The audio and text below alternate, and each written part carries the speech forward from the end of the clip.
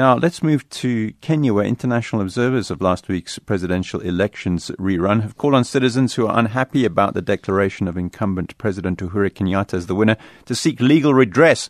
Observers have noted with concern opposition leader Raila Odinga's announcement that he would be using peaceful protests, economic boycott, and also convene a people's assembly to push for free and fair elections. Our reporter in East Africa is Sarah Kimani.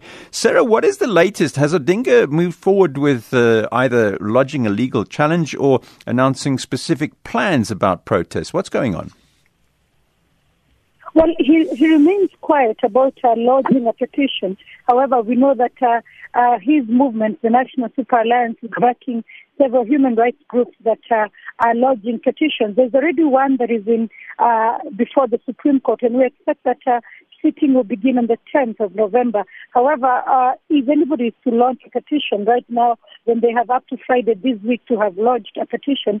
Odinga remained mum, but instead said that his party will use civil disobedience, picketing, protests, and even suggested the amendments to the Constitution as some of the ways that they will push the government to agree to fresh elections.